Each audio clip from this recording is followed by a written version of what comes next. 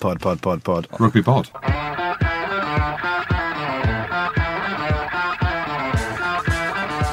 Hello and welcome along to the Rugby Pod, brought to you as usual by our good friends at Guinness. A big thanks to Guinness for all their support throughout the season.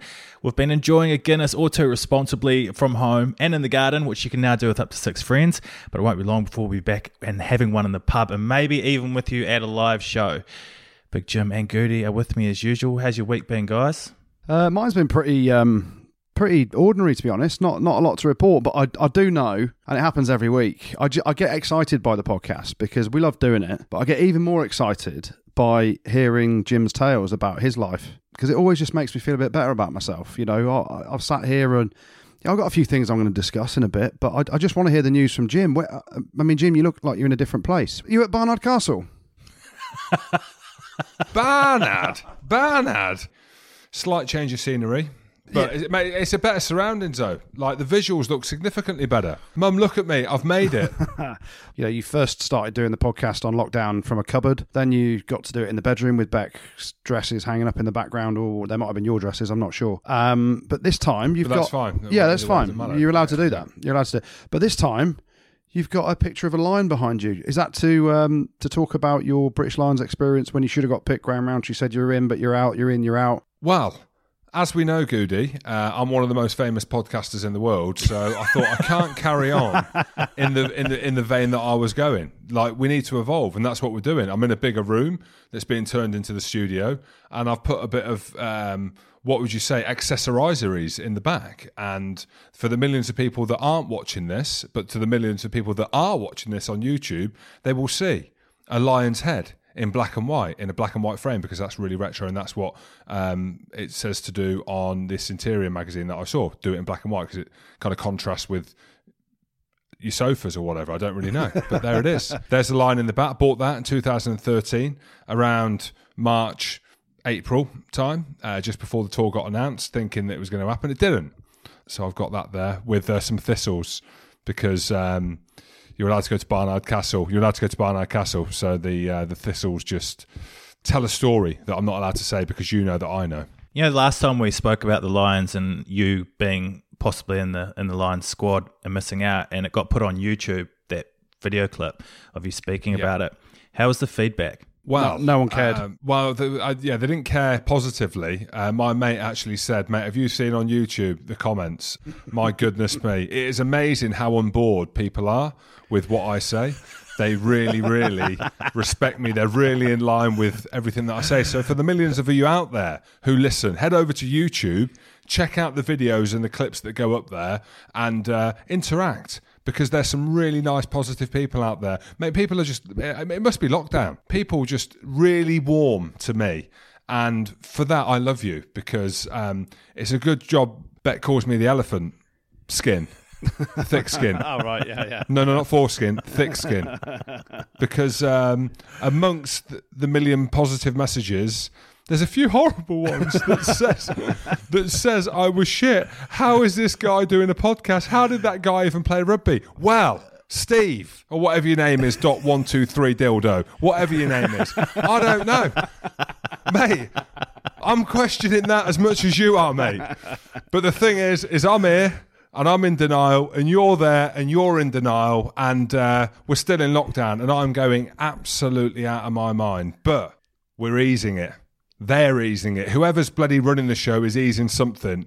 And I had a bagel today, which was delicious. That I didn't make. I didn't make it. Oh, someone made it for you? Well, someone made it for me. Well, apparently that's allowed now. Yeah, I don't know if that's allowed. It is. I've learned something in lockdown that I'm really good at as well. You know, you talk about getting through this whole period and getting to the back end of it and then hanging your hat on something that you've achieved and you've worked on. Well, I found out what mine was this week.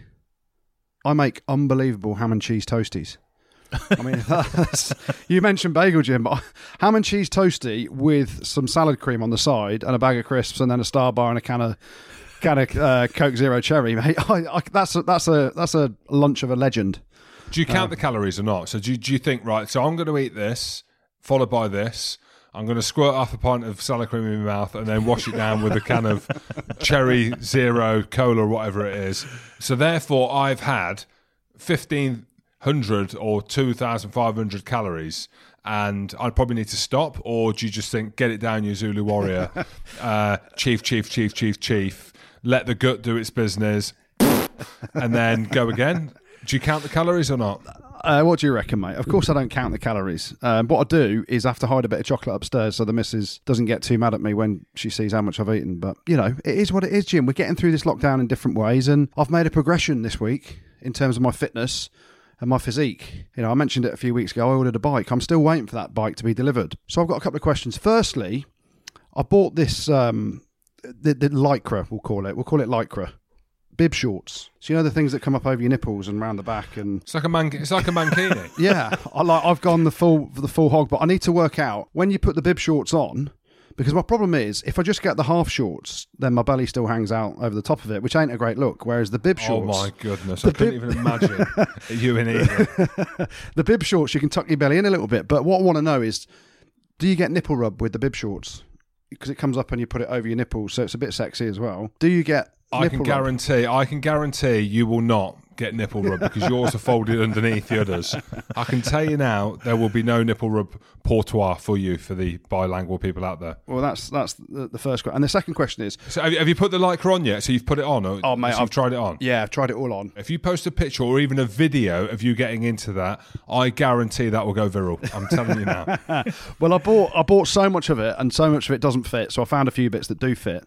So I've got to send a load back, which is a task within itself, going to the post office these days, I tell you, because obviously the housekeeper's not back yet. Pablo used to go. Pablo's still furloughed, and you know, I'm still paying him obviously, but he's just not here to do his job. So the other one is, when you put your Lycra on, do you use chamois cream? You know that stuff you put like for the chafing around your balls and under there. Do you guys use that? Ask Andy Rowe, mate. Sometimes I get the talc out. Oh, the talcum powder. Nails, yeah. I don't use any. Talcum powder. Yeah. I mean, Jim, your bush takes up for. You don't need chamois cream because your bush obviously smoothens out the area with the volume that you got down there. But the talcum powder, that's an interesting one. There's bush, and then there's that bit called the guach in between, mate. There ain't. Actually, there is. I was going to say there ain't no air. There is. There's a lot. So I almost lied, and I'm not a liar. I'm a manipulator. So people can come back to us on social media, come back to me, come back to Jim. Just give me some advice on cycling. Do I need chamois cream for the old undercarriage? Where'd you put it on? And am I going to get nipple rub? Are my nipples going to bleed? That's what I need to know. So that chamois cream or gel or tub or whatever, don't ask anyone else. If you trust me, okay, before you go on a bike ride, take a spoon of that, put it in your mouth, swig it down with the drink, and I'm telling you now, mate, you will not be thinking about chafe me old rubber tongue. Should we have a look at some of the news that's floating around at the moment? No, we better talk some serious things. Why? Yeah, go on. Why? What's happening? World Rugby, what are they saying now? Well, competitive sport can officially return from today, but we still don't know if the Premiership will be back. So do you guys know what we're waiting for? Who knows, mate, week to week, but things are moving. We know Premiership football is definitely starting now. We also know, or we think we know, or do we know, that Ruggers is due to start a little bit of training. There's still no set date yet, but there's a small bit of momentum gathering. I mean, some of the stuff I'm seeing is crazy, right? You can't pass a rugby ball to each other because someone's touched the rugby ball. Okay, so that's one thing that can't happen. But you can start to train in small groups. So however that looks, you're probably going to the gym in 5s and 8s, but just give us a date. Yeah, I mean, the good news is the government have now given the go-ahead that they can get back into training. There's been some clear definition around the furlough scheme. Clubs can keep their players on furlough but bring them back into training, which is a massive positive, because obviously I think a lot of clubs were worried financially about bringing players back into training for maybe 6 or 8 weeks before games started, having to fund all the wages when they had no income, and that was one of the issues. But there's now currently clear directives from the government, and the big issue for me, and I think it's something I wrote a column about for Rugby Pass the other day and a couple of weeks ago as well, the Premiership clubs and the Professional Game Board cannot agree things. Like, there's 13 different people pulling in different directions. They can't agree on a return to play and a return to training schedule yet. Some clubs are ready for it, some clubs aren't.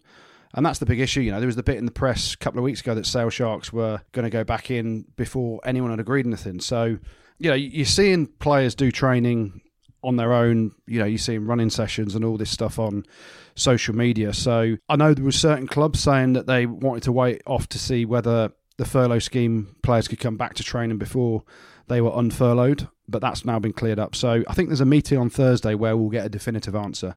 What is obvious in all this, now, I don't know where it stemmed from. I don't know whether it stemmed from Barnard Castle. I don't know whether it stemmed from anything to do with that, but lockdown is easing, right? And it's easing quickly, like it really is. I think what happens is like, so we see horse racing start back up Monday. That's what I saw. I mean, you watch it, Newcastle today on the all weather. I mean, what a place. I don't watch horse riding, but is it horse riding or horse racing? Horse racing. Horse racing. Horse racing, mate. Who knows? Horse racing. But there ain't no social distancing there, mate, are you, if you're touching a horse? But anyway. I think that's slightly different. Well, I mean, who knows? How do you know? Dr. Goody, like. Who knows? So anyway, that's starting back up. Then football starts back up. And what starts to happen, it's like cafes, right? So if you own a cafe and you go there, you get a coffee, you get a takeaway coffee, and the next door stay closed, if you're next door, you're raging, aren't you? So you're like, well, I'm just opening up anyway. Who knows if you can or you can't, but you're just doing what the guy next door is doing. So what's happening now is I get that rugby's a contact sport, and I get there's a slight ease in some of the restrictions in the lockdown, but horse racing, horse riding starting, football starting. Now we need a date. We need a date for this to start now. So if you're the governing body, right, and whoever's running the show, and you're the clubs, you need to know now when income starts coming in, right? So however that is, I know BT Sport have honoured their deal with the Premiership teams, which is amazing. So maybe they don't have to worry about that side of things, because we know there's going to be no fans. There's going to be some cardboard cutouts. I tell you what, talking about that is my ambition, right? One team out there to put me in the crowd.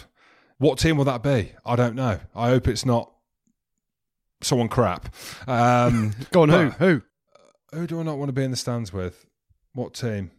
Quins. Said it. Oh, mate, why are you being horrible? Why are you being horrible? Leave me out. I don't want to be in the crowd there. I don't want to be in the crowd, mate. Leicester put me in. Gloucester put me in. Captain.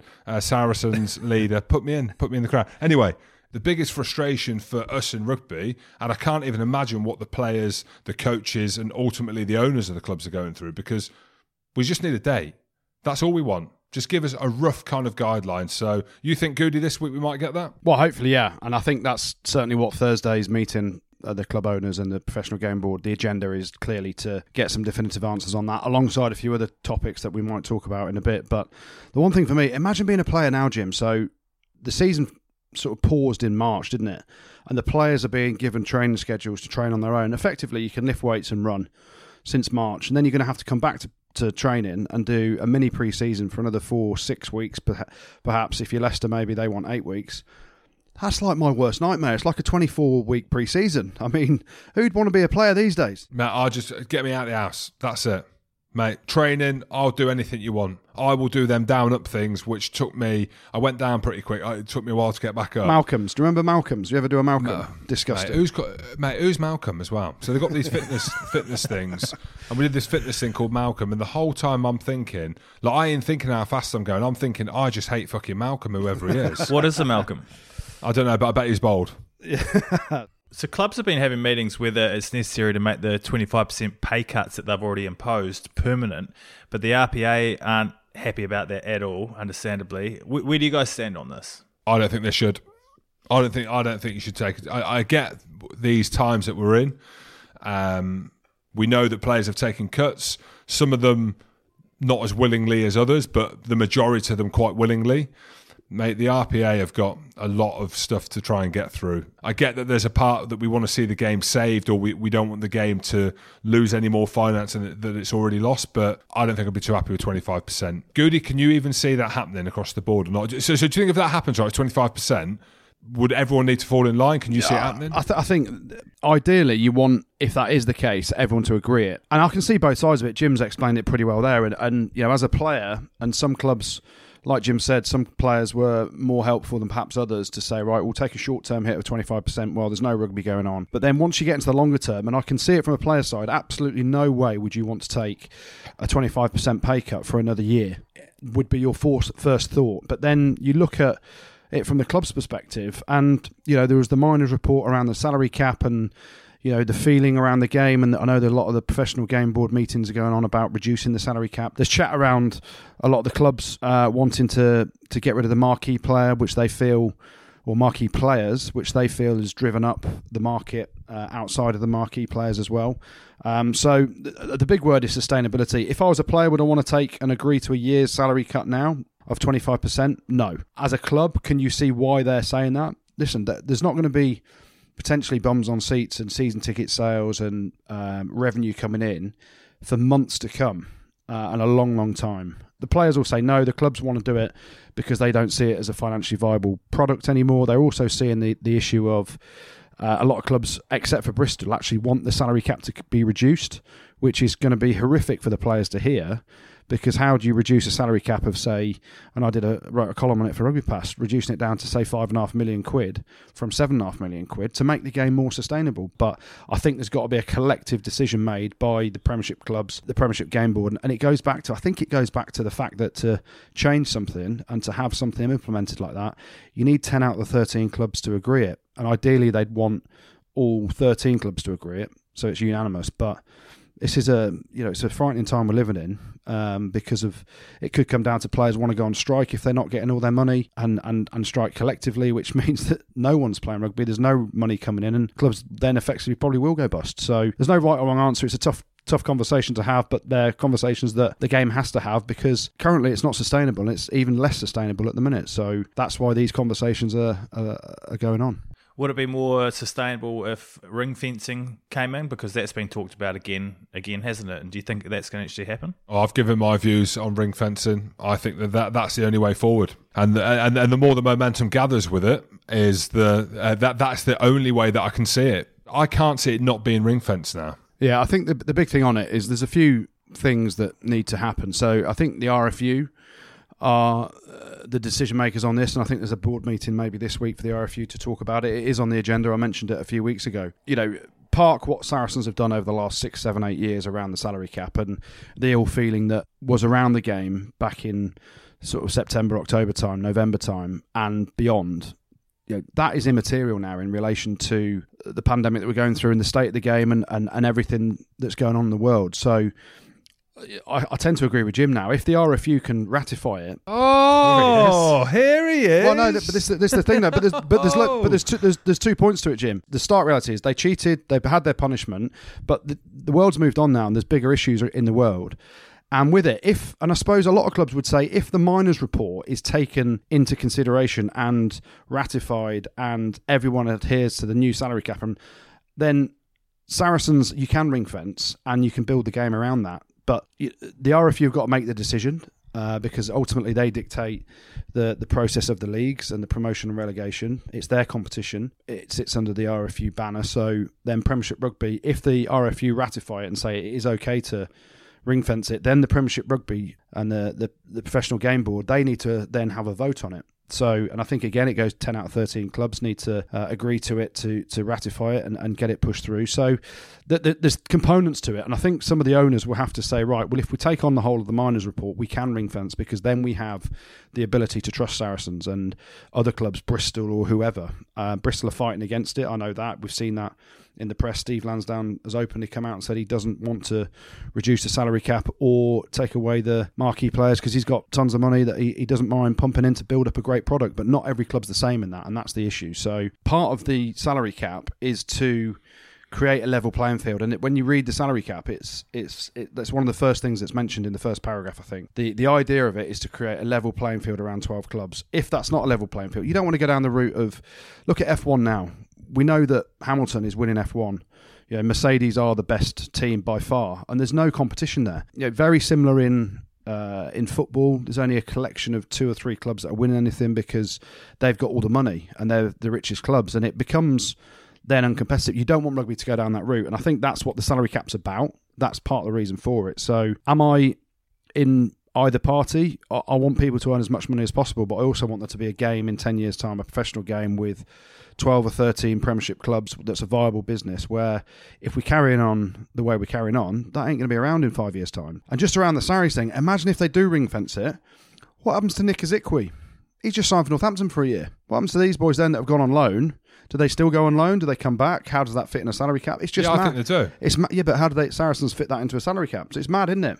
There's so, and this is it. It's not an easy just ring fence it. It's fine. There's loads of conversations that need to happen. And if you're Northampton or if you're Bristol, who have got Ben Earl, you've planned for having him there next season. So are you just going to go, oh, actually, mate, don't worry about it, go back? So there's so much that needs untangling if that is the case, and perhaps it is the best way forward now to ring fence it. But there's a lot that needs to be, a lot of undercurrents that need to be worked out to get to that point. Well, it's about time we've got a guest on, and we have Wales and Northampton fly half Dan Biggar on the line. How are you, mate? Yeah, I'm all right, thank you. I'm all good. How's lockdown treating you? Because I can see by the visuals and the millions of listeners out there, unless they're watching it, won't see. Are you hid away up in the loft, or? Well, we're back in Wales. We came back to Wales, however many weeks ago it was now, losing track of time. But we came back and we're in. We've got a little study up the attic. So this is when we come to get all the stuff, bits and pieces like that done, and hide away. And I can hide away from my 2.5-year-old running around the house, which is quite nice. I love the way you're saying that. You've got one kid who's 2.5. Jim's got 4, and he's got twins that are 2.5. I've got twins that are 2.5 as well. So imagine your pain. Times it by 4 for Jim, and times it by 2 for me. It's brutal, isn't it? But you're keeping it real with the Addy stash on. You're keeping the sponsors happy as well. Yeah, absolutely. Well, like I said, I just got to keep providing for the little ones. So it's been good. Addy are great, to be fair. They've been awesome. They looked after me my whole career, and thought I'd chuck it out and get a bit of promotion for them. Mate, definitely, mate. I was sponsored by Gilbert. I don't know if you saw me playing back in the day, but mate, it weren't bad. Mate, genuinely, I got about 75 quid a game, and that's when I was playing for Scotland.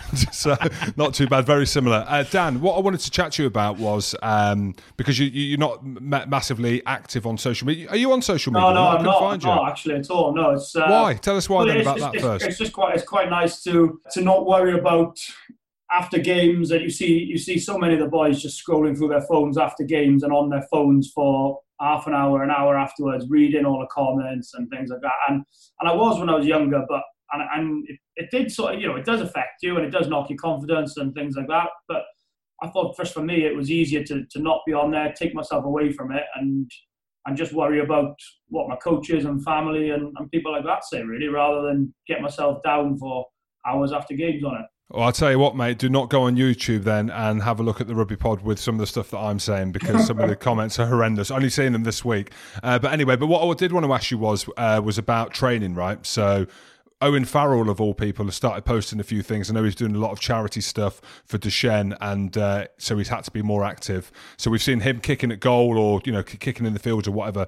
How does a player like yourself, who needs to be good at everything, so it's not like a prop who can be doing a load of weight training in his garden, how does someone like you with your passing, your kicking and all them ones stay active in that space? Well, it's actually been, I say good and bad, really, because I've had a little bit of a knee injury, which I did the week before the England game in the Six Nations. So I've actually been doing quite a lot of rehab on that, which has actually limited how much kicking I can do. So I actually haven't kicked a huge amount in the last sort of 7 or 8 weeks, because I'm trying to just give that a chance to settle down and get back fit and focus on that, because it's just so difficult not being able to have access to physios, to have access to gym equipment, and even though I've got some weights and things at home which we've been given, it's just not the same as when you go into a gym and you need your rehab and you're doing bits and pieces like that. So I've been doing plenty of weights. It may not be showing in my upper body, but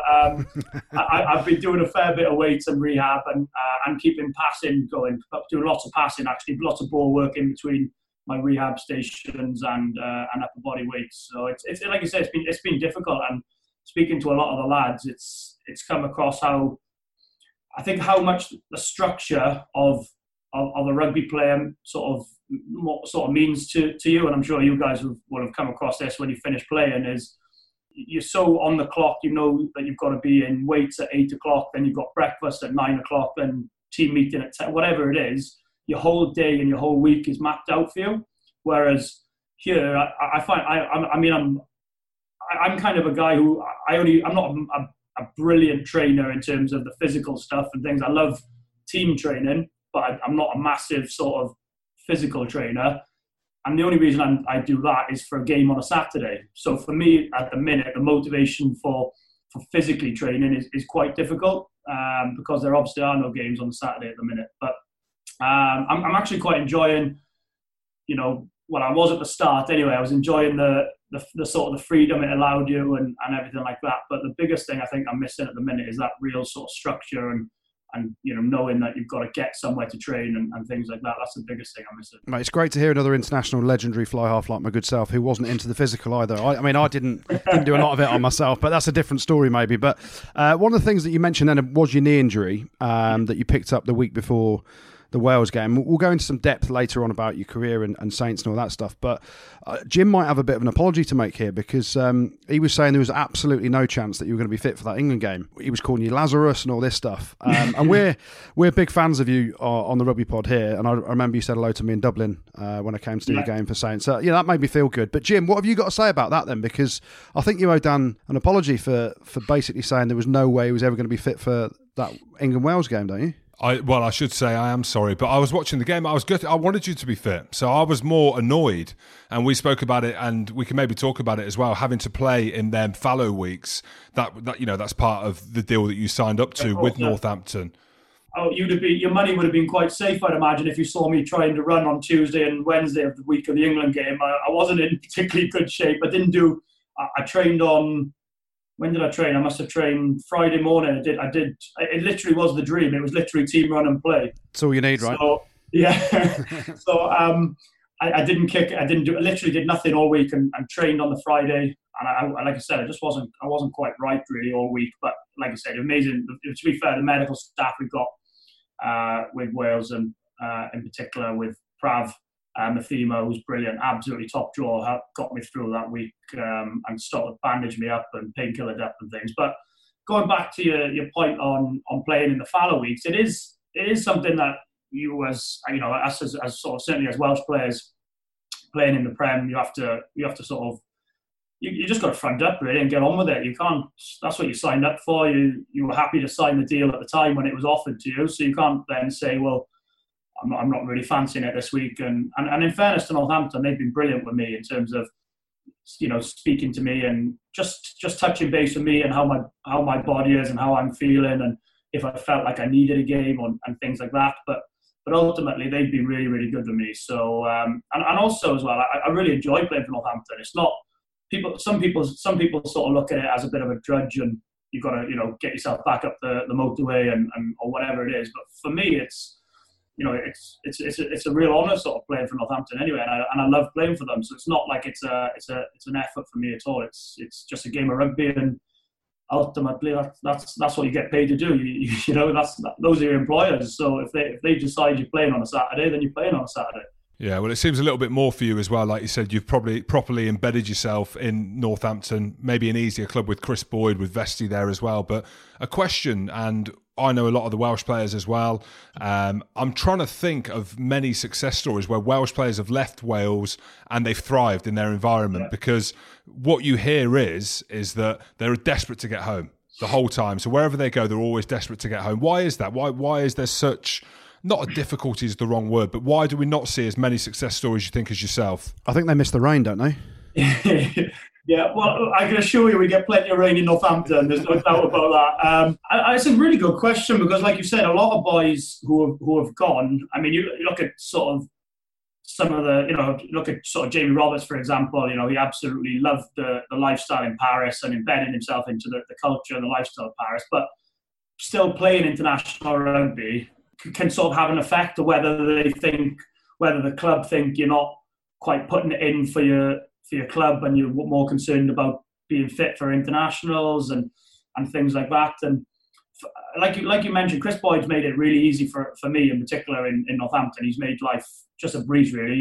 He works you absolutely, really, really hard. You don't get an easy ride off him, but if you put it in for him and you sort of put it in for the club, then you get a fair bit back and you get looked after. So I think that's as Welsh people, we all quite like being in our comfort zone and being close to home and being able to sort of go to your mum's for Sunday dinner or whatever it is, and stuff like that. And I think even though a lot of boys have gone, I think a lot of boys have probably found the culture side quite good, but I've found probably the rugby side quite frustrating in terms of certainly boys who went to France particularly. But I think it's just the Welsh just sort of just love being at home. There's always sort of, whenever some of the boys are out of contract, and they all keep saying, oh, well, I may be moving here or maybe moving here. And all the boys are just around the dinner table saying, you ain't going anywhere other than West Wales. So, I mean, they're trying to play the clubs off, and you're just like, you are not going anywhere. The club know it, we know it, you know it. So it's just one of those things. I think the lads just like being at home. And in fairness to Wales, certainly now that the lads get looked after pretty well in terms of, managing the game time and things like that, which in actual fact, something for me wouldn't suit me that much. I would hate to be, and I don't know what you were like, but I'd hate to be in the team, certainly as a 10, I'd hate to be in the team a couple of weeks, then have a couple of weeks off. I feel like if you're the 10 and you're the guy running the show, you need to be there as often as you can in terms of week in, week out, and stamping your authority and being the guy that people look to, rather than swapping and changing between people and the team not quite sure who to look to. Matt, I said the same at Saracens though. I know you're going to jump in, Goody, but I was telling them I had to play week in, week out. For the A-team on a Monday night, Jim, you did, yeah. They completely disagreed. Yeah, but you did right. A 10 is the fulcrum of the team, isn't it? Certainly in attack. You wouldn't ever see me on a Monday morning doing the fitness sessions and leading those ones, but when it came to team on Friday, I was a right hero. But let's talk about your time at Saints then, because obviously Jim and I have quite a few links there. We both played with Sam Vesti. We could tell you some serious stories on him, but perhaps we won't, because he's your coach and you've got to respect him. His nickname wasn't Knob Cheese. It was called Knob Cheese, his nickname. But I also was coached and had the privilege, really, of being coached by Boydie at the Sharks in Super Rugby. Oh, really? I didn't realise you were there. He probably hasn't mentioned it because I was shit, but he's a great coach, isn't he? He thinks outside the box, and he settled into Premiership life and made that change, because a lot of Kiwi coaches don't make that transition very well. How much have you enjoyed working with him? Yeah, I mean, like you say, if you worked with him, he's as good a man manager as I've come across by a country mile, in terms of understands what his players need, understands what the club and the environment needs, and he's just brought a really good sort of feel good factor to the place. And it's no secret to know that maybe the club or the league position and everything had started to slide maybe in the couple of years before Boydie arrived. And I think just what he's done is he's brought a real energy to the place. Knows the game inside out, knows how he wants to play. He's not, you look at the way the Hurricanes played to the way we play. It's very, very similar, and we're not going to be the type of team to maul you and dominate territory and things like that. We're looking to keep the ball alive, play to space, and use the ball as much as we can. So for me, he's really feels like he's brought my game on a huge amount, and what he's done, he's provided a chance to young, hungry, homegrown sort of English guys, and they've absolutely grabbed their chance. A load of them up there at the minute. We might jump onto that in a minute, but I just want to say that when I played under Boydie, I was his taxi driver as well, so he lived near me. So the only way I was getting picked was if I gave him a lift home from training. But have you got anything specific that you're close to him about? Do you sit and analyse the games together a lot? Yeah, I mean, do you bring him an apple? What he's really good at actually is we have like little cell group meetings. So as a 9 and a 10. The centres will have one, the line-out callers will have, so the whole sort of team is broken down into little mini groups. And the morning of the team run, we'll sit down and we'll talk about sometimes nothing to do with the game. Sometimes it'll be sort of who is your, if you were going to pick a World 15 now, who would you pick in it? If you were going to pick a guy from the past 10 years, or when you were growing up, and what's quite nice from, obviously I said you, Goody, as well. Thanks, mate. So, yeah, thanks, mate. That goes without saying. So I didn't even need to mention that. But what he's really, I just think what he's really good at is he knows when to push and when to keep his foot on the throttle in terms of rugby, and when he needs to just sort of come away and talk to you about cricket or whatever it is, or ex-players and things like that. And what's been brilliant for me is that I think he appreciates that, as with any international player, your workload is obviously, it's a long season and your workload is pretty high. So what he said to me is he just said, even though, I'm expected to play pretty much week in, week out. He said to me, look, he calls me in the office and he says, look, let's map out a schedule. Let's look at when there's a potential for a few days off just to freshen yourself up, or when there's a chance to get a week off or whatever. And he's not precious about it. He's quite happy to have an open conversation and with all the lads. But just from my experience, that makes a huge difference. Just allowing yourself a few days to freshen up, get away, maybe get some sun, refresh, and come back and sort of be ready to go for Monday when you get back in. He sounds brilliant, to be fair. And producer Tim found a statement that Chris Boyd made about your good self, and it's quite prevalent, really, if we've been watching The Last Dance. But he compares you to Michael Jordan, and I didn't know this. I've just seen this, and now what? And I know it's a huge statement. And I tell you what, though, having watched that Last Dance documentary has made me question a lot of things and how I went about my career. Yeah. Like one of the things being a lot of the times, and we've spoken a lot about Owen Farrell, I'm sure you two are very similar characters in terms of the standards you expect of the players. It's made me question actually what I valued in people and what I valued in teammates. But we won't delve into it now. But in terms of that kind of statement, why do you think he says something like that? I know it's a huge statement, but what kind of characteristics do you think that he sees in you? I mean, I think I know what they are, having played against you, but maybe watching the way that you go about your business on the field.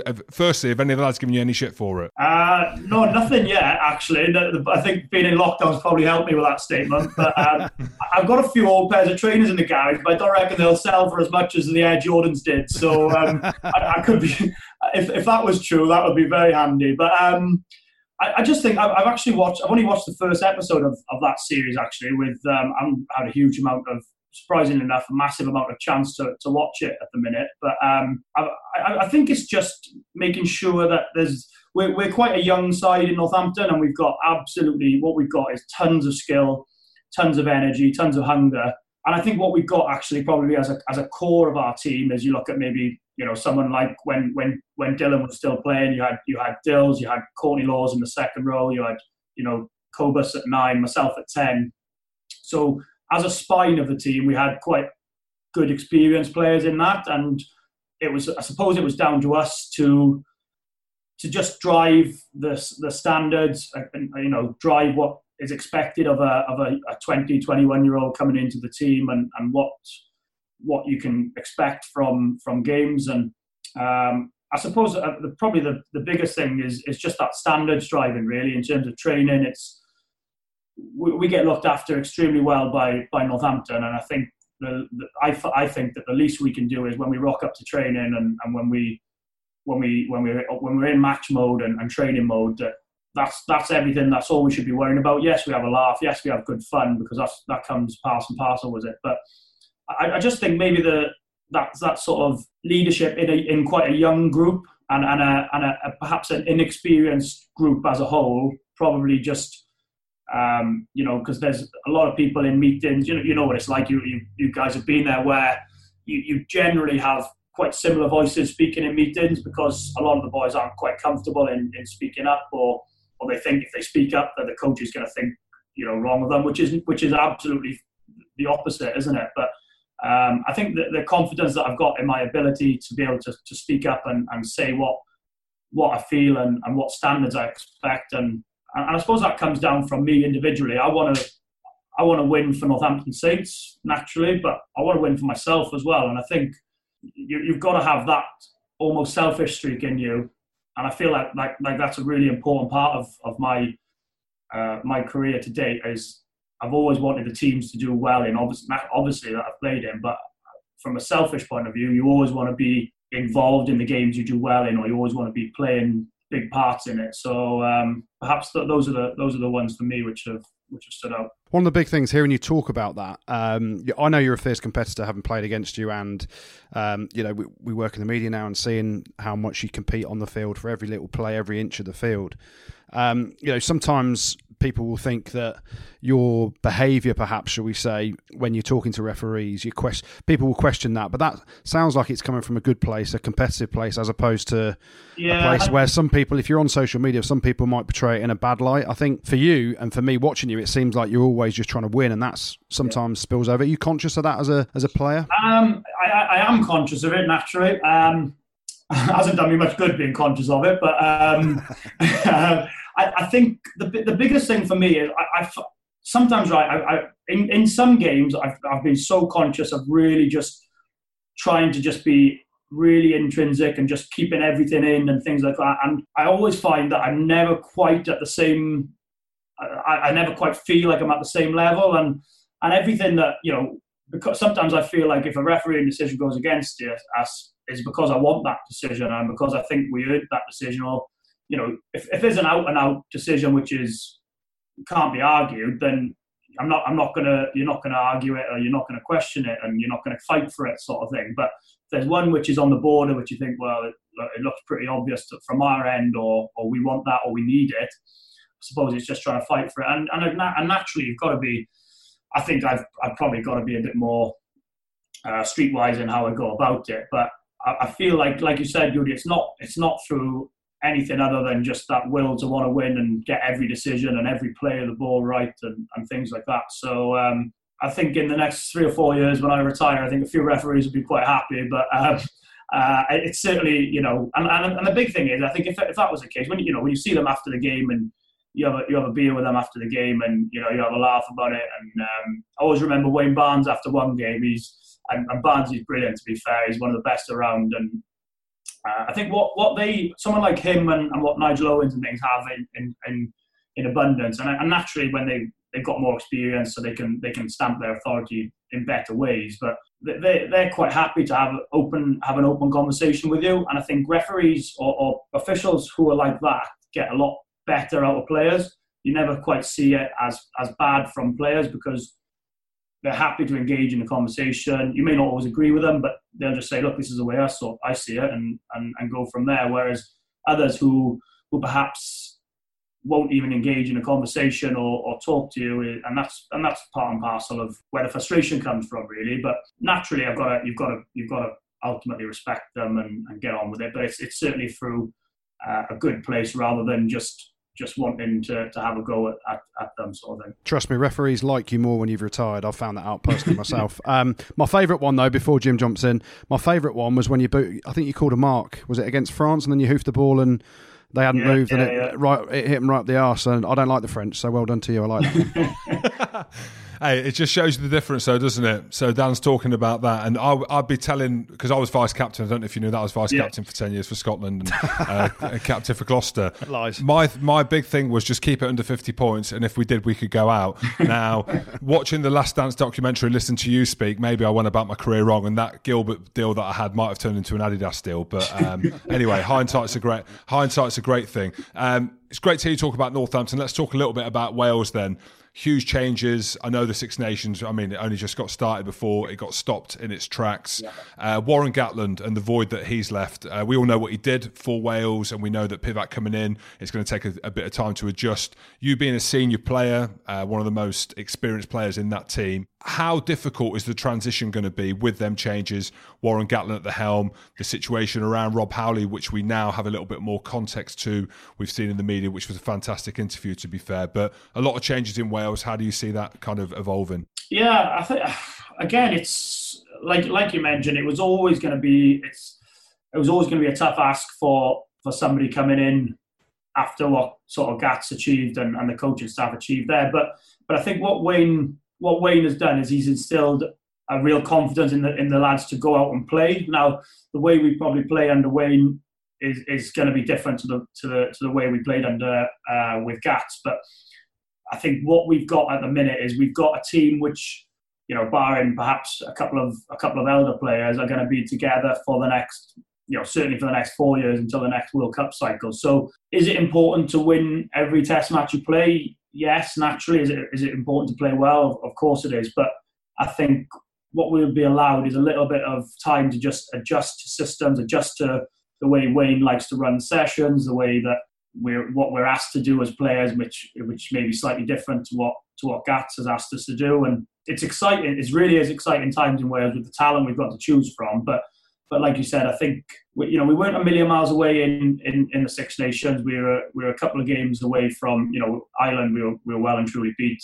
France probably should have gone our way. We were a bit unlucky in that game, and England wasn't a huge amount in it, even though they probably took their foot off the gas in that last 15 minutes. But I think what's pleasing for us in the way we play is that it will create opportunities for us to score points. And I think the more points we score, the better chance we're going to be in with winning games. And it was now you mentioned that, it was very similar to when I started the season with Northampton, in terms of I think we won 2 out of the first 6 or 7 games in our first opening bit of the Premiership season. And what you could see was there were signs of us playing well, signs that the way we were playing was positive and everything, but we just needed a bit of time together. And what you saw by the end, certainly after Christmas with Northampton, is that the longer we had together, the longer that Chris and Sam got to implement their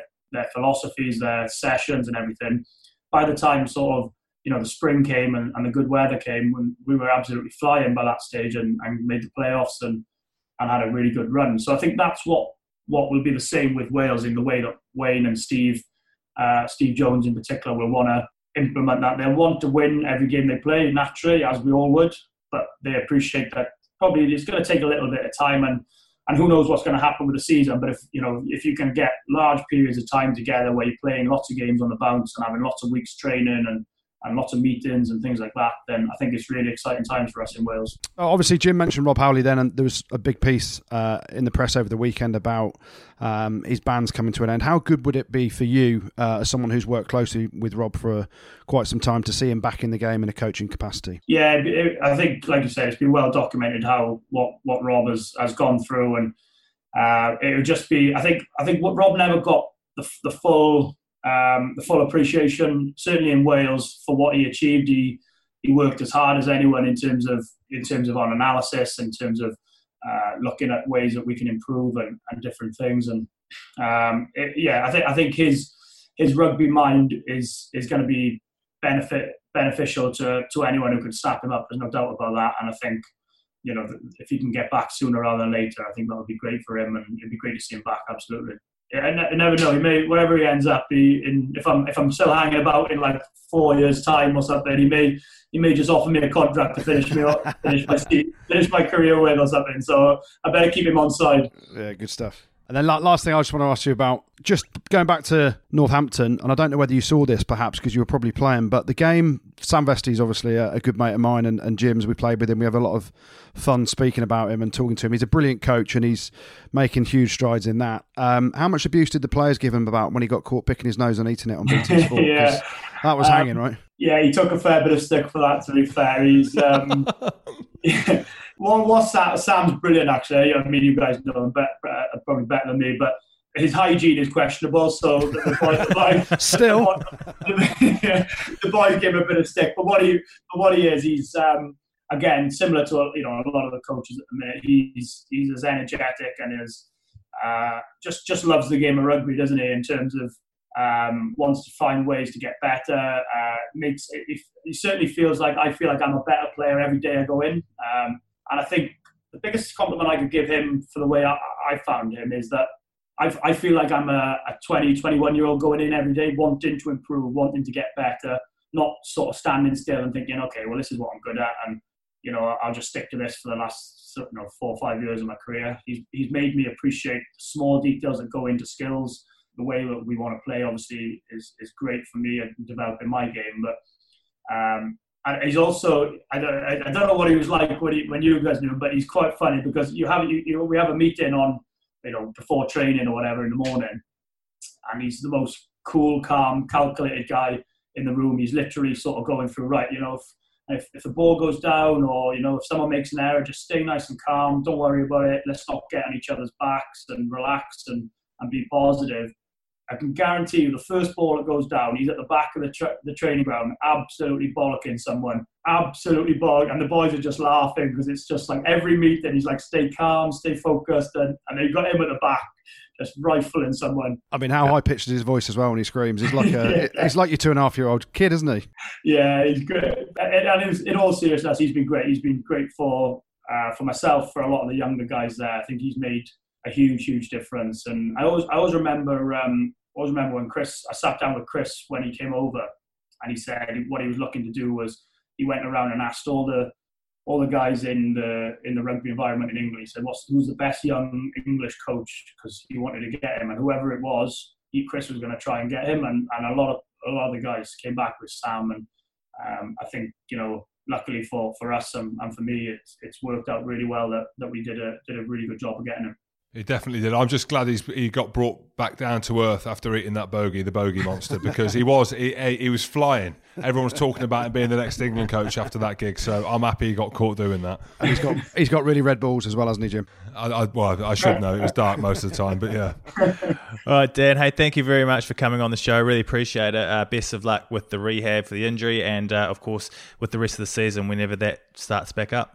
Brilliant. Thanks, I really enjoyed it. Cheers, Dan. Yeah, cheers, Dan. Top Thanks man, for coming on, mate. That was Thanks, class, mate. guys. Appreciate it. All the best. Stay safe. Cheers, mate.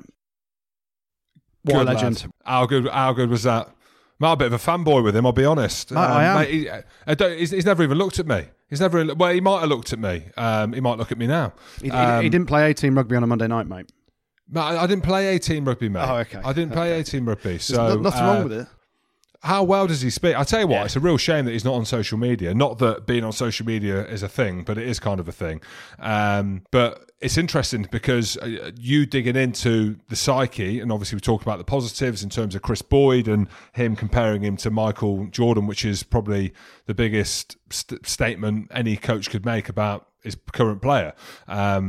Till the next contract that comes around, it might have an extra zero, maybe even 2 zeros. We don't even know. But Matt, I think he's been an absolute pleasure to have in the Prem. The Premiership being the big competition that ourselves talk about on the Rugby Pod, because not many. Jamie Roberts, he spoke about him, but not many other players come to a different country and do what he's done in terms of the level of output that he puts out on the field, not just from a physical point of view, but you heard him speak about it there, but just mentally how engaged he is in the team and winning. I think on that point, and he's, as a Welshman, I'd say probably the hardest club to have gone to would have been Northampton, with the history behind George North, because I think some of the Saints fans thought they perhaps didn't get the value out of George North that they'd have liked at times, with injuries and obviously going back to play for Wales, whereas Dan Biggar's gone to the nth degree and he's doing everything he can. He wants to play week in, week out for them.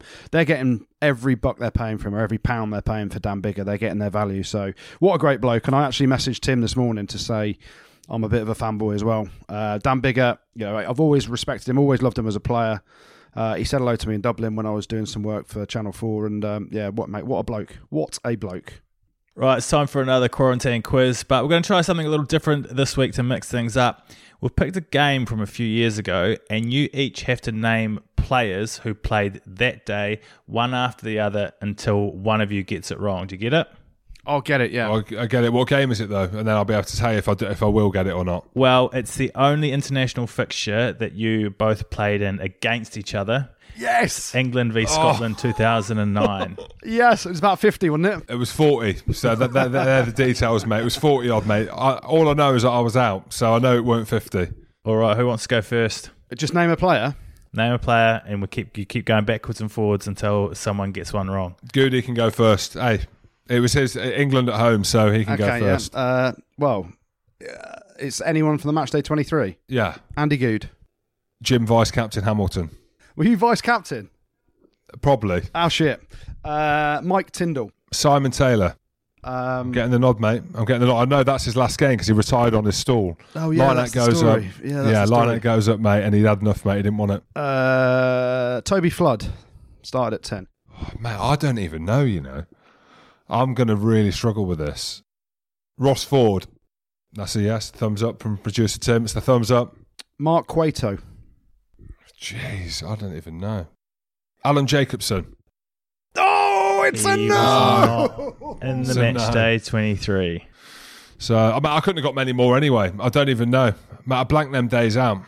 So that's a win to me, is it? It's a win to Goody. A fluke. That's another £100 to the NHS. I think that's £800 you owe now. Mate, it's 800, mate. 800 are the best pounds I've ever spent. Yes, James. Yes, James. Right, it's time for your feature now, isn't it, Jim? And you've got a sponsor on board for Jim Will Solve It now, haven't you? Yes, I have, Andy Rowe. It's our good friends at Budgie Smuggler. Summer is coming. Sun's out. Guns out. Guns. And Budgie Smuggler, friends of the show. We love them. They love us. Do you love them? You do if you've got an ordinary rig or a shit rig or a good rig. So, yeah, we all love them because we all fit into them categories. Yeah, talking about Budgie Smuggler, I just had a thought. Should I get a pair of budgies and put them over my Lycra for when I'm cycling so they can just see like some sponsorship on the back of my arse as I'm going up the hill? No. I think if you do a video of you wearing budgies, then putting your Lycra over the top and then putting that on social media, it will go viral. I'm telling you now. Do it. Just head to budgiesmuggleruk.com to check out their full range of men's, women's and kids smugglers, including the new Northampton Saints smugglers. They also have face masks available in their spicy smuggling designs. If you enter the exclusive code PODPODPOD, you'll get free shipping too. So just head to budgiesmuggleruk.com to check out what's on offer there. Right, you ready for this, Jimbo? Mate, I'm ready for this. Yeah, so big thanks to Budgie Smuggler yet again. And it's my time. It's the time. It's Jim Will Solve It. Yes. Get it? So you're going to give me a riddle and I'm going to solve it like I do every single week. The one that still got me is the horse that's called Sunday. Who's called Sunday? But anyway, that's old news. Riddle me this, lads. Riddle me that. Jim will solve it.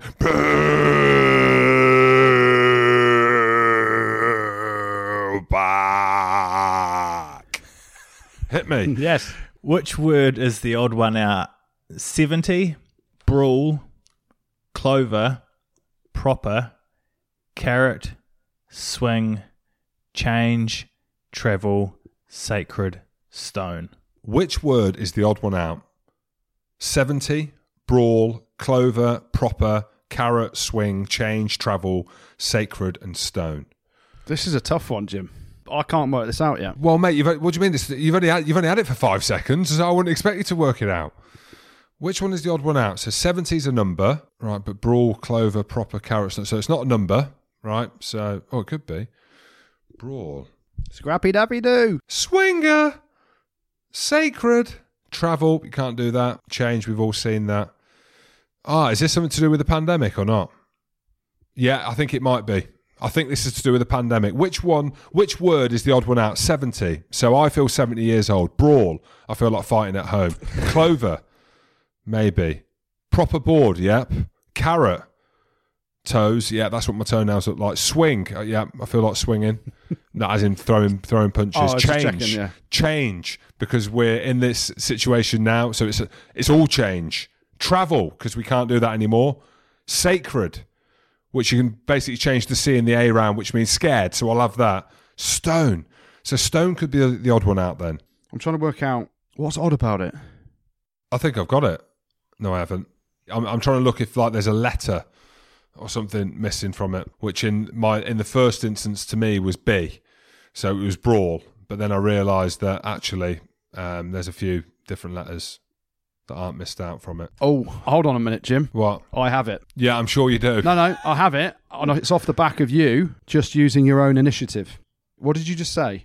I said there's a letter. So there's a letter in there. Right, I've been looking at this. I'll help you out here. I've been looking at this, and those words have no relevance to any sentence, no to each other, to any sentence. So it can't be on the word. But when you said letter, when I said letter. When you said letter, all right. Give me another hint. That ain't give me shit. If you change a couple of letters in each word, what happens? What do you mean if I change a couple of letters? Well, I can't really give you any more information than that than give you the answer. I don't think. Okay. Just think about a rave, Jim. Think about a rave and then look at the word. Bra? All I'm seeing is bra in brawl. Bra. Oh, so, keep ticking along.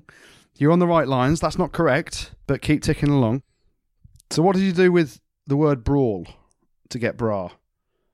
I took away W and L. taking away one of those letters would be the right thing to do, but you need to take away another letter, not the W. I mean, I can't make it any simpler now, can I? You're so close, Jim. Genuinely. Really? Yeah. So taking away letters out of that. So to Evan, I genuinely fucking don't know. It does me head in. What's going on? Right. So go to brawl. Yeah. And go to brawl. Yeah. And you got bra. Yeah. Okay. So you took out the L and the W. Oh wait. Okay. Wait there. Wait, yeah. L and the W. Yeah. So take out the L, leave in the W, but then take out another letter. And what do you get? This is you, mate. This is a word that they could describe you as. Legend. Oh, no. So take away the L. Yeah. And what's left? This is where I feel more pressure, is when like people are trying to walk me through it. So take braw. Right. So is that a word, braw? No, it's not. No, raw's a word though. Oh, raw. That could be. You could be described as raw, couldn't you? Yeah, of course. Yeah. Okay. So which word is the odd one out? So you've got raw, love, rope. Oh, he's getting it. Rot. Hey. Rot. Yeah, it's in carrot. Rot. Oh, right. Yeah. Wing. Cha. Right. So help me out again. What did you do to the word brawl to get raw? I took away B and L. So I'm trying to find out now which word doesn't have another word in it. That's what I'm trying to do. Okay. Yeah. Right. And there's no reason behind taking away those specific letters. I've got it. Go on. So you take away the first letter of all of them. So you've got 7 in that. You've got raw in that. You've got love, rope, rot, wing, and ravel, red. Well, you just said ravel. What word did I use earlier? What do you mean? What did I say to you earlier? What do you like doing? You like rave, right? And you just said ravel. Yeah. So if you put rave into that word that you changed to ravel, what did you do? I took away the T and the L. Which are what letters? T and L. Yes. But what order were those letters that you took out? The first and the last. Hey, oh my gosh. Hold on. Edge of your seat stuff here, ladies and gentlemen, listening to Jim Hamilton. His brain is ticking over. Go through them from the start, Jim. 70. 70 is the odd one out. No. Tell me then. No. So we're trying to work out which is the odd one out. Now we're trying to break it down, and we're on the dance floor, and we are literally sweating like a wildebeest here. So you've said you took the first and the last letter off travel to get rave. Yes. Go from the top, Jim. From the top. Okay, so if you do 70, if you do 70, you take away S and Y, you've got event, right? Yes. Okay, so brawl, you take away B and L, you've got raw. Yes. Clover, you take C and R away, you've got love. Yes. Proper, you take away P and I, you've got rope. Yes. Carrot, you take away K and T, and you've got arrow. Hold on, carrot starts with a K. See, carrot, you've got. Carrot, hold on. Carrot starts with a K. There's no K. So you've got. Hang on. Hang on. So you've got. So it's carrot. So it's carrot, though, isn't it? It's carrot, right? It's carrot because you take away the K and the T. Carrot's correct. You're a genius. The K. Oh my word. Why is that? I don't know whether that's hard because it's my riddle. So therefore, I'm looking at it, and then the C's turned into a K, and that's why I didn't get it. If I had in my mind that the C was a K, I don't know why. But anyway, I'll concede the fact that I probably got the majority of that. Riddle me this, riddle me that. Jim just solved it. Carrot with a K, peel back. All right, shall we have a look at the rumour mill, guys? Oh, go on. What you got for us, Jim? Well, big one this week. Cockers. Gloucester won him, apparently. And he's talking to them. I'd be devoed if he left #always, Edinburgh. But potentially, I don't know how I'd see this unfolding. So there'd be a part of Cockers, I imagine, that wants to be Robert the Bruce, right? So be from England, be England till he dies, and then all of a sudden he's Scottish, right? I don't know whether his ambition... Well, what do you mean? He came on here and he was saying we, as in when he was talking about the Scotland team, as in not as in little we, as in Scotland we. Do you remember when he came on? He was talking about that. Well, maybe he's not now. Maybe it's no longer we. So there's talk of him talking to Gloucester. He's been clever, hasn't he, Cockers? Because didn't he do an interview a couple of weeks ago that said he's bang in the middle of his contract at Edinburgh and he'd love to extend it at some point as well, which basically, when you decipher those words, change them around a bit, mix it up, rewind, what he means is... Rewind! Gloucester, come and get me and pay me £500,000 if you got it, and I will be your director of rugby, head coach, whatever you want to be. Yeah, mate, but that's the thing, though. We spoke about it then. Time is everything, isn't it? Really. So if you think that there was talk of Gregor Townsend, if the Six Nations didn't go well, then what was he going to do? What did his future look like? And I'm sure naturally, because Cockers has done so well at Edinburgh, that he would have been in the slips, wouldn't he? He'd be waiting for whatever it's called, that when the ball comes off the bat and just clips it, he'd be waiting to catch that. Just ball. a little nick, mate. Just a little nick. A nick. There you go, knick-knack. And Good he would have crisps. been waiting. But now, Knick-knacks, good crisps. man, I've not had a knick-knack in ages. Hot and spicy, delicious. Really? Yeah. Mate, are they your real teeth or not? Yes, they are, all my teeth. How are they still all in your mouth if you're eating that stuff? Pearly whites, mate. Pearly whites. I mean, it doesn't matter what colour they are. It's more what's, if they're attached. Yeah. It doesn't matter because I'm throwing that because I've got B4. Anyway, so, mate, time is everything, isn't it? And I'm sure after the chat around Gloucester and the culture around there, they're probably being a bit reluctant to maybe look within because of some of the issues they've got. But I tell you, Cockers would sort that place out for sure. But I don't want to say it. He's done the Prem. He's killing it with the Guinness Pro 14 with #AlwaysEdinburgh. The next evolution for him is international. If it's not England, then we, as in me and Cockers, it's Scotland, mate. Didn't you get voted in the other week if there was a dream team to coach Edinburgh? Cockers would be head coach, you'd be Waterboy or something. Token gesture. But you're taking it, though, right?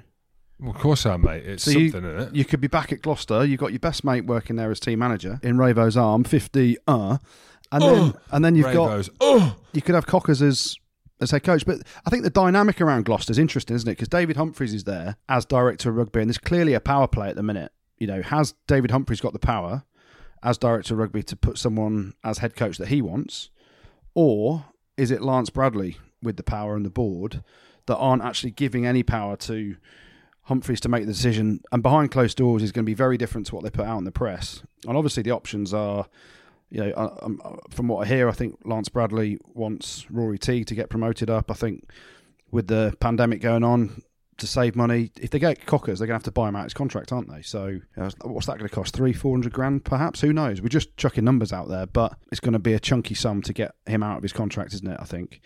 And then there's other people in the mix, other coaches that are being mentioned. So if David Humphreys is director of rugby and he's, going to stay there in that capacity, you then look at a pure head coach. And I know Di Young's been touted around as well and talked about. Rob Howley as another one's been mentioned. See, I don't think they can have either of them two. So I don't know if Di coaches physically on the field, does he or not? He hasn't his last few years at Wasps because director of rugby has just taken over his whole role. But I think Di feels it's a strength of his, and especially the forwards. Yeah, well, that's what I mean. Well, that's the big thing, isn't it? So they need someone on the field, and then I know the next person that's been thrown around, which you were going to say then, is Rob Howley. But they've got Timmy Taylor, who's doing a really good job with them as the attack coach. Johnny Bell's left to go to Glasgow to That's be a big attack loss coach. as well. That's a massive loss. Huge loss. Apparently he's thought of massively highly, and his evolution to move up in rugby is to now leave defence and do attacks. He was doing that at Glasgow. He's going to have a brilliant time there because Glasgow are a really good team. Then you've got Rory Teague, who's a brilliant coach as well, but does the backs. Doesn't mean he's going to be head coach. Doesn't mean you have the credibilities if you are a really good backs coach. He's not lasted too long at many places, Rory Teague, has he? What I'm trying to say is Gloucester need a forwards coach, a line-out coach, which they didn't have before. Apparently the analysis was doing the line-outs there for them. So they need someone like Cockers, and if Di Young coaches, then they need someone like him. How about Daryl Gibson? He had a really good record over in New Zealand. He knows the Premiership. I know Leicester made some noises about trying to get him back at some point. He's a very well-respected coach. Daryl Gibson could be someone who just is out of the blue. But again, it sits in that backs mould, doesn't it? So he'd have to bring a forwards coach with him or someone that perhaps he could trust in that respect as well. So yeah, I mean, Dai Young's an option. Rob Howley's an option. I chuck Daryl Gibson into the mix as well as a head coach option.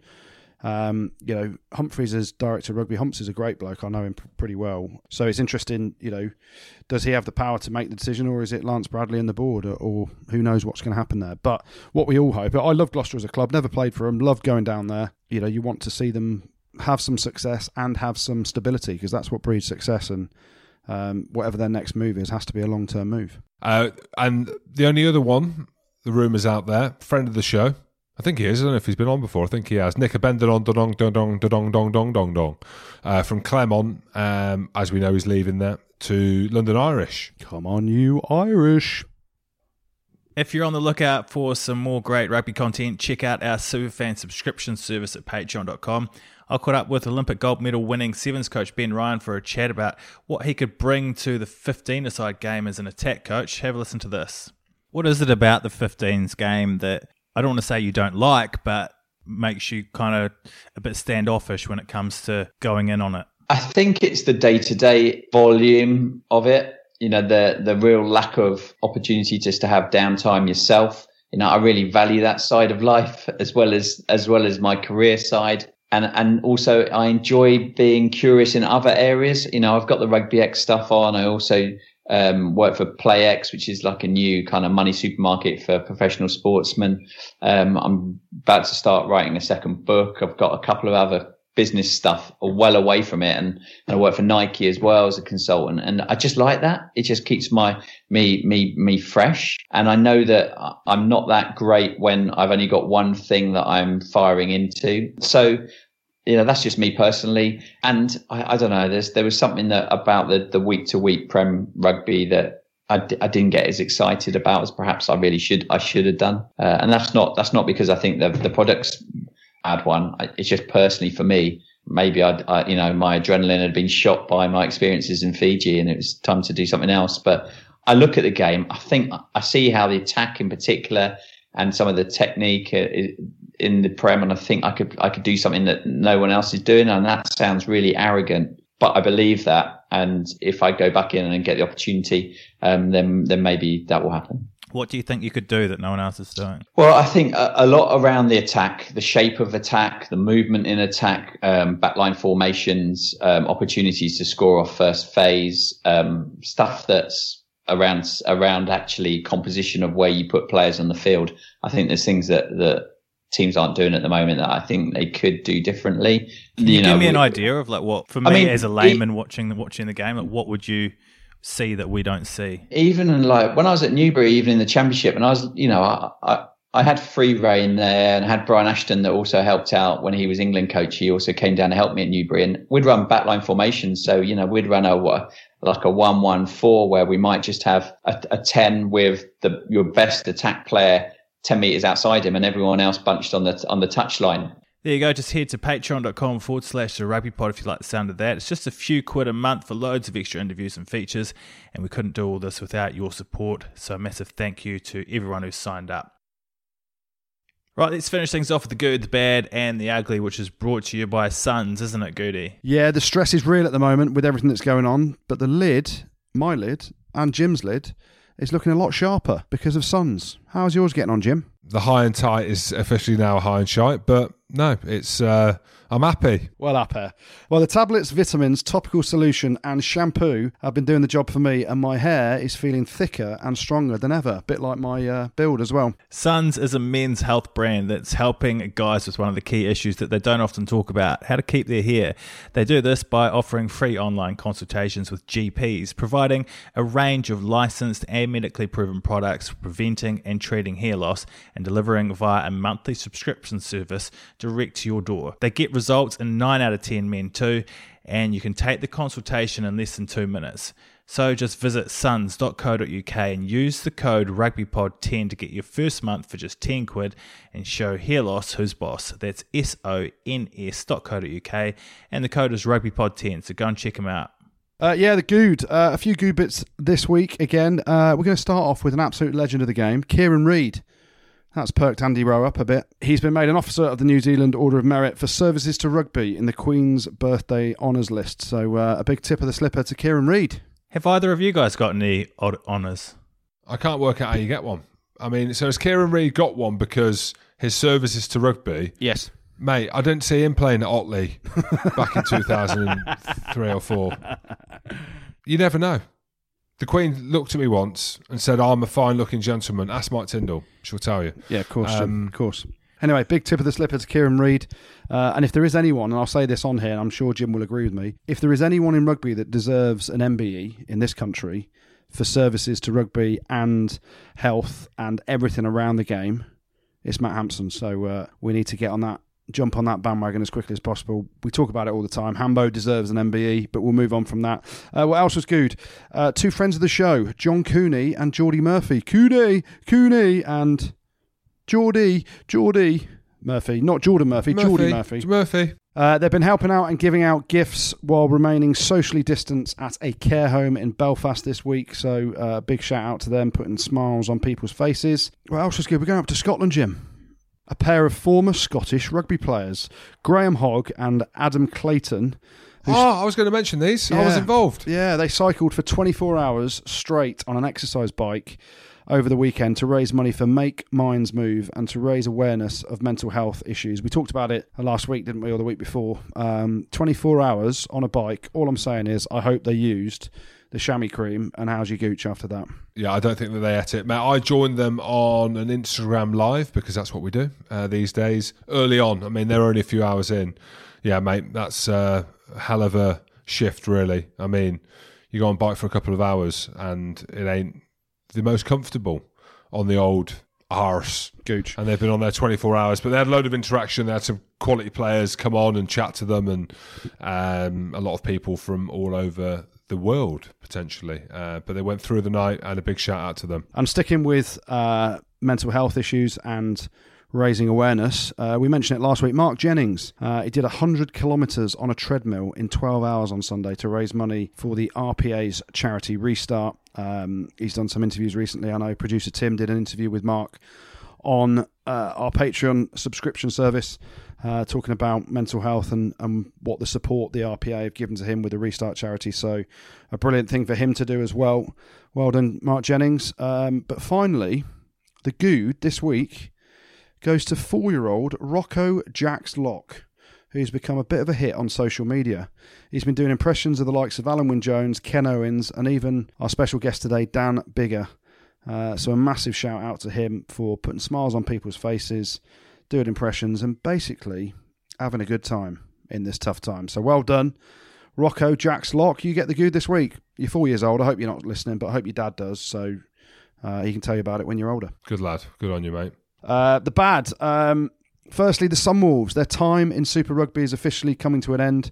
We knew it would happen, but it's sad to see, and it didn't work out. They've not managed to come to an agreement with the Australian Rugby Union to be part of their tournament when they get started again. So really sad to see. And that's the issue with expanding a league sometimes. Too fast, too quickly. The Sunwolves, unfortunately, they are gone. But the bad this week goes to Welsh Rugby.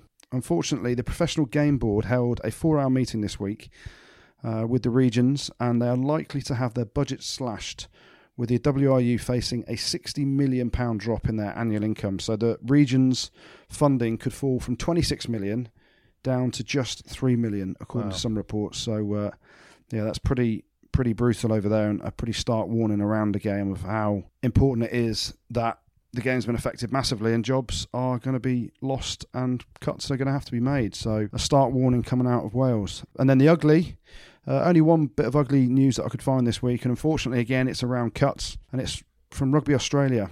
They're having to make a third of their staff redundant with the pandemic that's gone on. They've lost a huge amount of money, a huge amount of income, unsustainable. So unfortunately they're having to make a third of their staff redundant, which is pretty sad, pretty ugly.